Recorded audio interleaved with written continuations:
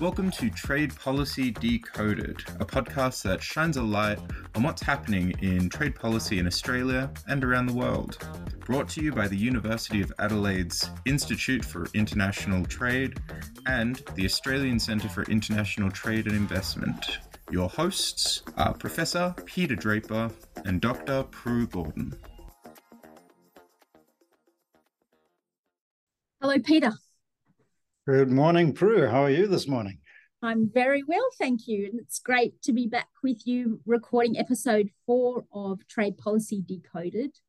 This week, we're going to look at the European Union-Australia trade relationship more broadly and burrow down a bit into the current free trade agreement negotiations that Australia is negotiating with the EU. But of course, you have some deep, in my opinion, expertise on the European Union. So I just thought you might like to kick us off and give us a bit of background to the relationship. Great. Well, thanks very much, Prue, and flattery will get you everywhere. I thought I'd talk about two things quickly. So the first is, two drivers of change in the medium to long-term EU trade policy framing. So the first is geopolitics and the second is values, which we spoke about a bit last time we met.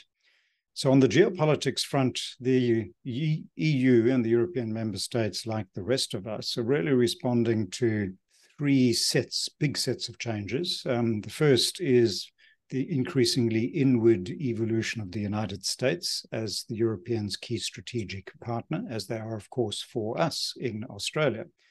And the election of Donald Trump in 2016, coming into office in 2017, really cemented that for them, and it took them by surprise, as it did many people across the world. But Donald Trump called into question all the security arrangements, and that really got the Europeans thinking and, in a sense, reflecting on long-standing French positions that they need to be more autonomous in the world, that they can't rely on the US forever. And then that speaks to the second big change, relatively recent, of course, and that's Russia and the Russia-Ukraine war right on their doorstep.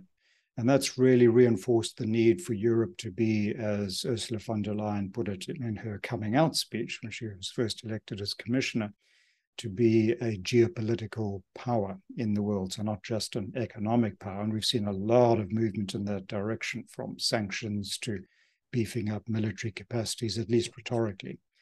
And then, of course, China, and the Europeans have come to this relatively late, and in that sense, they're following Australia, but have a lot in common, observing the Australia-China trade relationship very closely.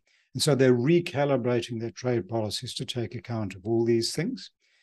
That's captured in a phrase that they use of open strategic autonomy, which some think is an oxymoron. How can you be autonomous but open at the same time?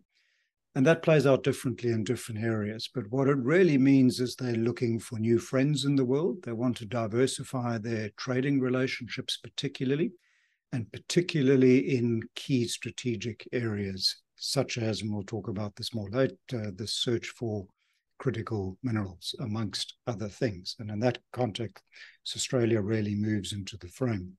And a trade agreement could be a particularly useful instrument to cement that relationship. And then the second area, which we've already been speaking about a bit, is their values drive. And a lot of that devolves around notions of sustainability. So environment, human rights, labor standards, all of these things.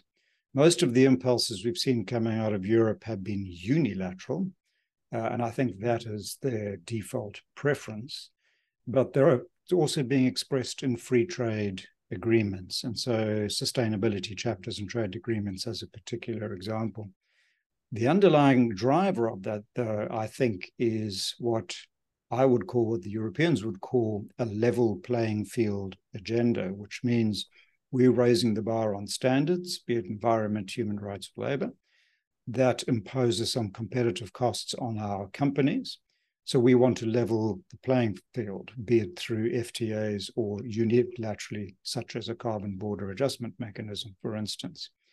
And that obviously creates tensions with the openness framing of open strategic autonomy and it creates tensions when it comes to seeking market access. So the Europeans are raising the bar, they're looking for much more. Some countries are not prepared to give what they want in the context of a free trade agreement. But when it comes to Australia, at least we can all agree that we all want to promote the rules-based international order, and we probably have more in common when it comes to the values framing than there are divergences. And we certainly have the resource dependencies in common as well. But when it comes to the level playing field, let's not talk about agriculture, of course. And I'm sure you're going to have more to say about that shortly. Absolutely. That's such a beautiful snapshot of the complexity that is the European Union. And yes, most issues are highly complex, but the European Union is such an amalgam of different cultures and countries and regulatory systems. The fact that they've been able to come together and continue to work as this whole, despite Brexit, other than Brexit, really is such a credit to the Europeans who are involved in this amazing project. But yes, the complexities of the current geostrategic situation that the Europeans and all of us really in the world face, the European Union have really done an amazing job of coming up with a really nuanced approach to trying to address this array of challenges facing them and all of us. But if we get into the specifics of the free trade agreement as one expression of how they are managing these broader strategic challenges, the free trade agreement is really a reflection of how the European Union is approaching these broader strategic challenges, but then also it's addressing some of the old issues that have been a feature of Australia's trade relationship with Europe for a very long time. So yes, that's where we do get to this issue of agriculture, which has been a very long-standing tension in the trade relationship. And I think it's one of the reasons why it took so long for Australia and the European Union to sit down and actually agree to launch trade negotiations. For those who don't know the history of the Australia-EU agricultural trade relationship, the European Union, as Peter knows very well, maintains the Common Agricultural Policy, which provides a number of subsidies and supports to the agricultural sector in Europe. There are a number of reasons why they maintain the Common Agricultural Policy, principally to ensure food security. It grew out of the Europeans' experience of the Second World War, but also more recently issues around the environment and maintaining particular environmental processes and standards have also fed into today's version of the Common Agricultural Policy. Now, of course, Australia is a big exporter of agricultural products, so having the European Union maintain highly protectionist policies is really antithetical to what Australia sees as an important way of maintaining food security, and that is open markets that fundamentally underpin the flow of food around the world. So we philosophically, Australia and the European Union have different points of view on agricultural policy. I guess the key issue for Australia, which is not an issue now, was the Europeans' practice of subsidising exports. So that meant they weren't just protecting their own market. It meant a number of the markets that Australia would export into were being undermined by cheaper European subsidised product. So the WTO in Nairobi, I think it was in 2017, agreed finally after many, many years of negotiation to ban the use of agricultural export subsidies. So we're not supposed to see that in global trade anymore, whether we do or not. I think that's the topic of another podcast. So agriculture has always been a really hot topic in the Australia-EU relationship. And as I said, it's one of the reasons why it took so long for us to agree to negotiate an FTA with the European Union.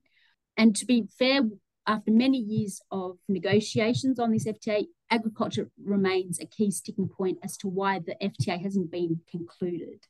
Another issue that's appeared in the media, which is causing tensions and holding up conclusion of the FTA, is this whole issue around pricing of critical minerals and minerals required for a lot of green technologies. So the issue I understand, as portrayed in the press, is that the European Union have asked Australia not to introduce any sort of dual pricing for these critical minerals that would differentiate between the prices paid by Australian domestic producers and the prices they charge for foreign customers. I think the concern was when the current Australian government introduced the gas dual pricing arrangement, the sense is that that could potentially be a policy that they also apply to these really critical minerals and critical inputs to green technology. So the FTA is a comprehensive trade agreement. It includes everything any of our trade agreements have included before, but it has some additional chapters on issues such as extensive gender provisions, as I understand, and environment provisions and labour provisions.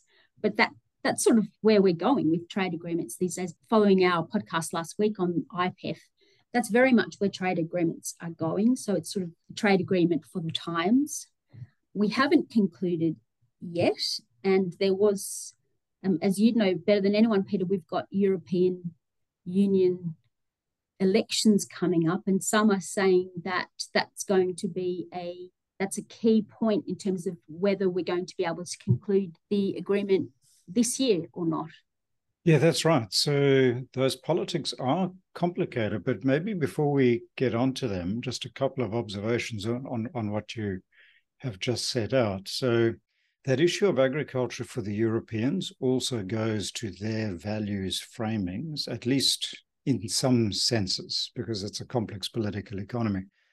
I clearly recall then European Trade Commissioner Pascal Lamy, who went on to become Director General of the WTO.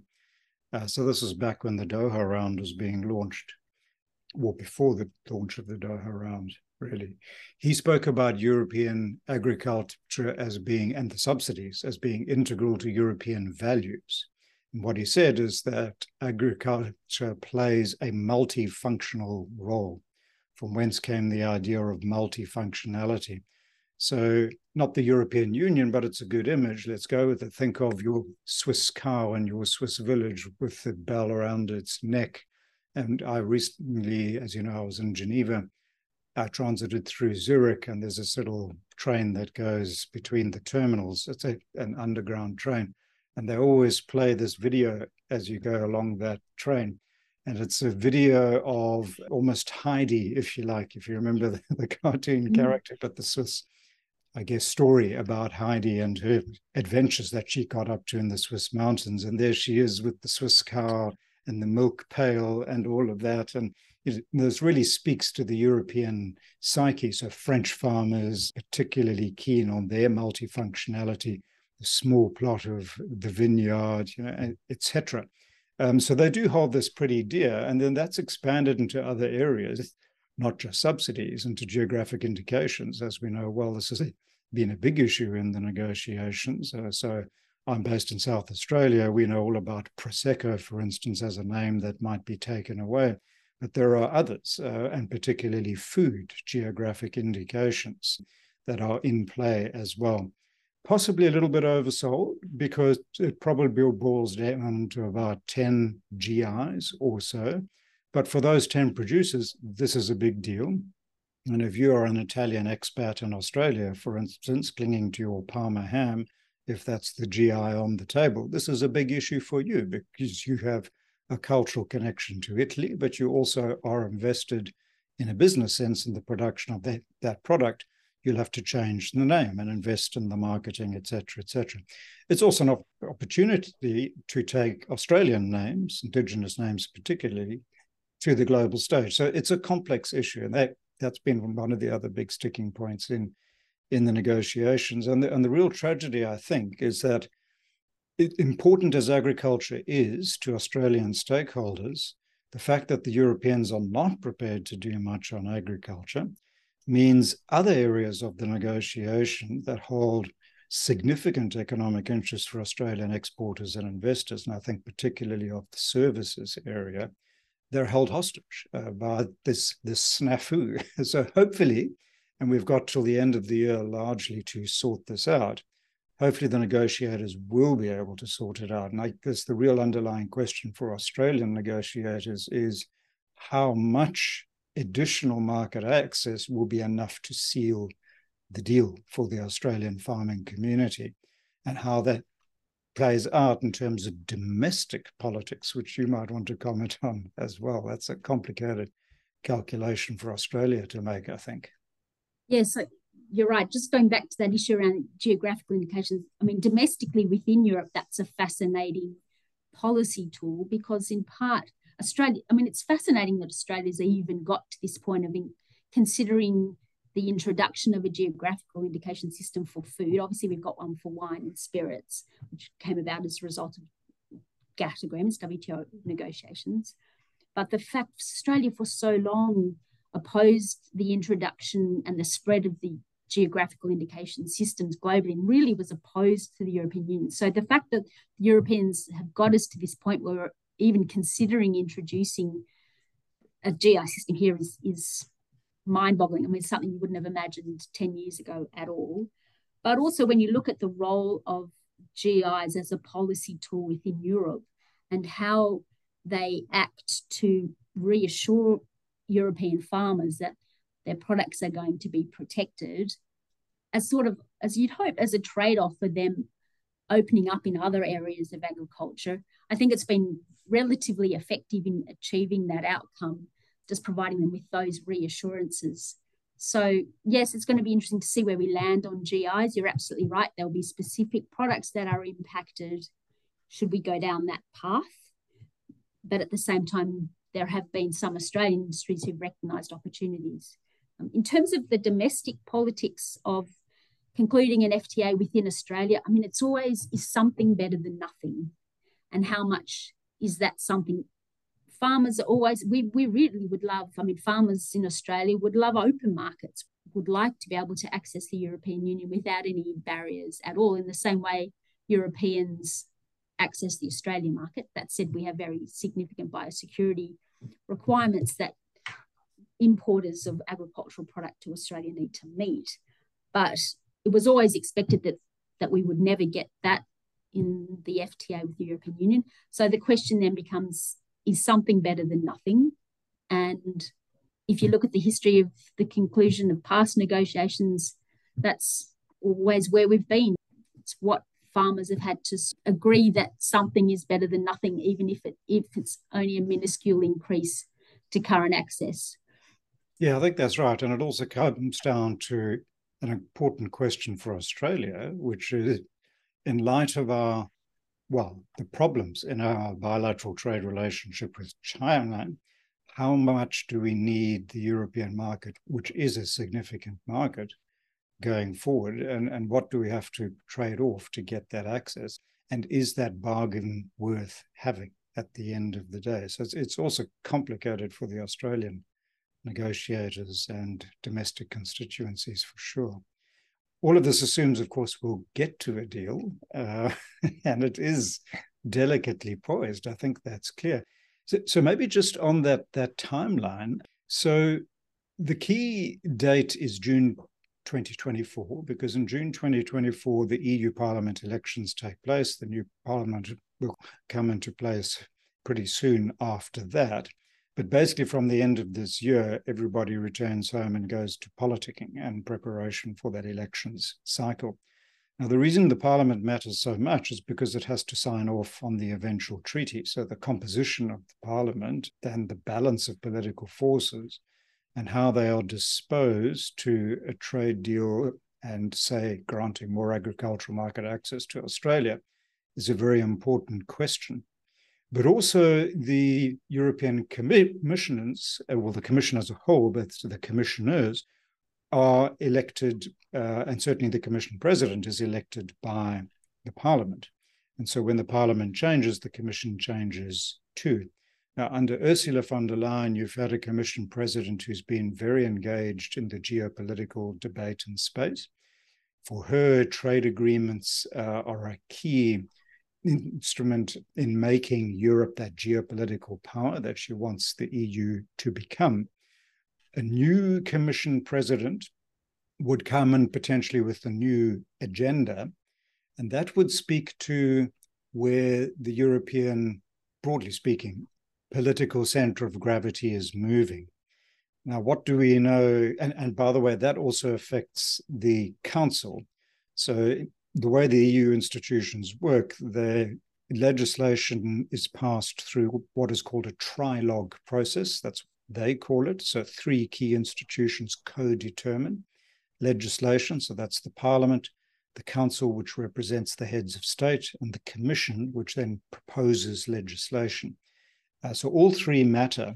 Now, as elections take place in individual European states, and we've seen a few just in recent weeks, the composition of the Council changes as well. And so it reflects the overall political balance in Europe. So what are we seeing? I think generally speaking, what we're seeing in European politics is a rightward shift in EU politics. So for instance, in Slovakia, which just had elections, they elected what the media is portraying as a pro-Russian president. Now, if you add that together with Hungary's Viktor Orban, who's been the traditional spoiler and in a sense the Russian Trojan horse inside the European Union, then the politics around Ukraine and Russia become much more complicated, obviously. Recently, we had local government elections in Germany, and the big winner, everybody agrees, was the far-right party, the AfD, and they made gains in West Germany as well. Traditionally, they're strong in the east of Germany. So what are the issues? And by the way, there's key elections coming up in Poland this weekend. Now, in Poland, there's already a center-right government, and it's possible that a more centrist government would be elected. And Poland matters hugely because of that Ukraine issue in the context of Polish politics, but European politics more broadly. So what's driving this rightward shift is really 3 things. It's immigration, which is a huge issue in the European context for all the reasons I think we all know quite well. But the second issue is Russia and the long-term response to Russia. But the third issue, very interestingly, is a backlash against sustainability policies, and particularly the environmental aspect. And we saw this most interestingly expressed actually not in an EU member state, but in the United Kingdom, where Rishi Sunak has rolled back a number of sustainability policies in recent weeks, precisely because he thinks this will get him re-elected. He thinks it appeals to the popular vote. But we're seeing that kind of political backlash happening in other European member states as well. So those European values are not fixed necessarily. There's an oscillation taking place. And ultimately, this will affect the future conduct of domestic legislation, so EU legislation, but also stances taken in free trade agreements. And in some ways, in ways that may favor Australian interests, but we'll have to see, because the more nationalistic Europe becomes, the more rooted in, to some extent, farmer interests and politics Europe becomes, that might be bad for Australia. So it's complex.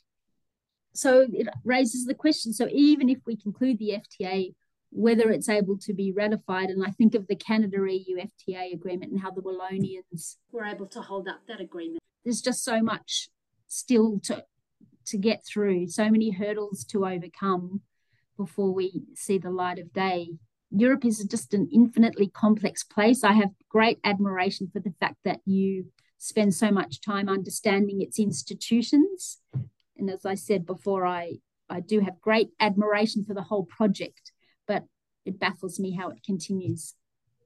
I think the Europeans find it baffling, so we're not alone in that respect. So on that note, Peter, I thank you so much. Again, it's such a pleasure to talk to you, and I look forward to talking to you next week about the Australia Centre for International Trade and Investment conference. Yes, I'm greatly looking forward to that, Prue. You've assembled a fantastic group of people. It's going to be, I think, the Australian Trade Conference to be at, for sure. And I'm looking forward to some great conversations. As am I. Thank you so much. See you soon. All righty. See you soon. Thank you for joining us for Trade Policy Decoded. Check out the Institute for International Trade and Australian Centre for International Trade and Investment websites for the recordings of all podcasts and to see what's coming up.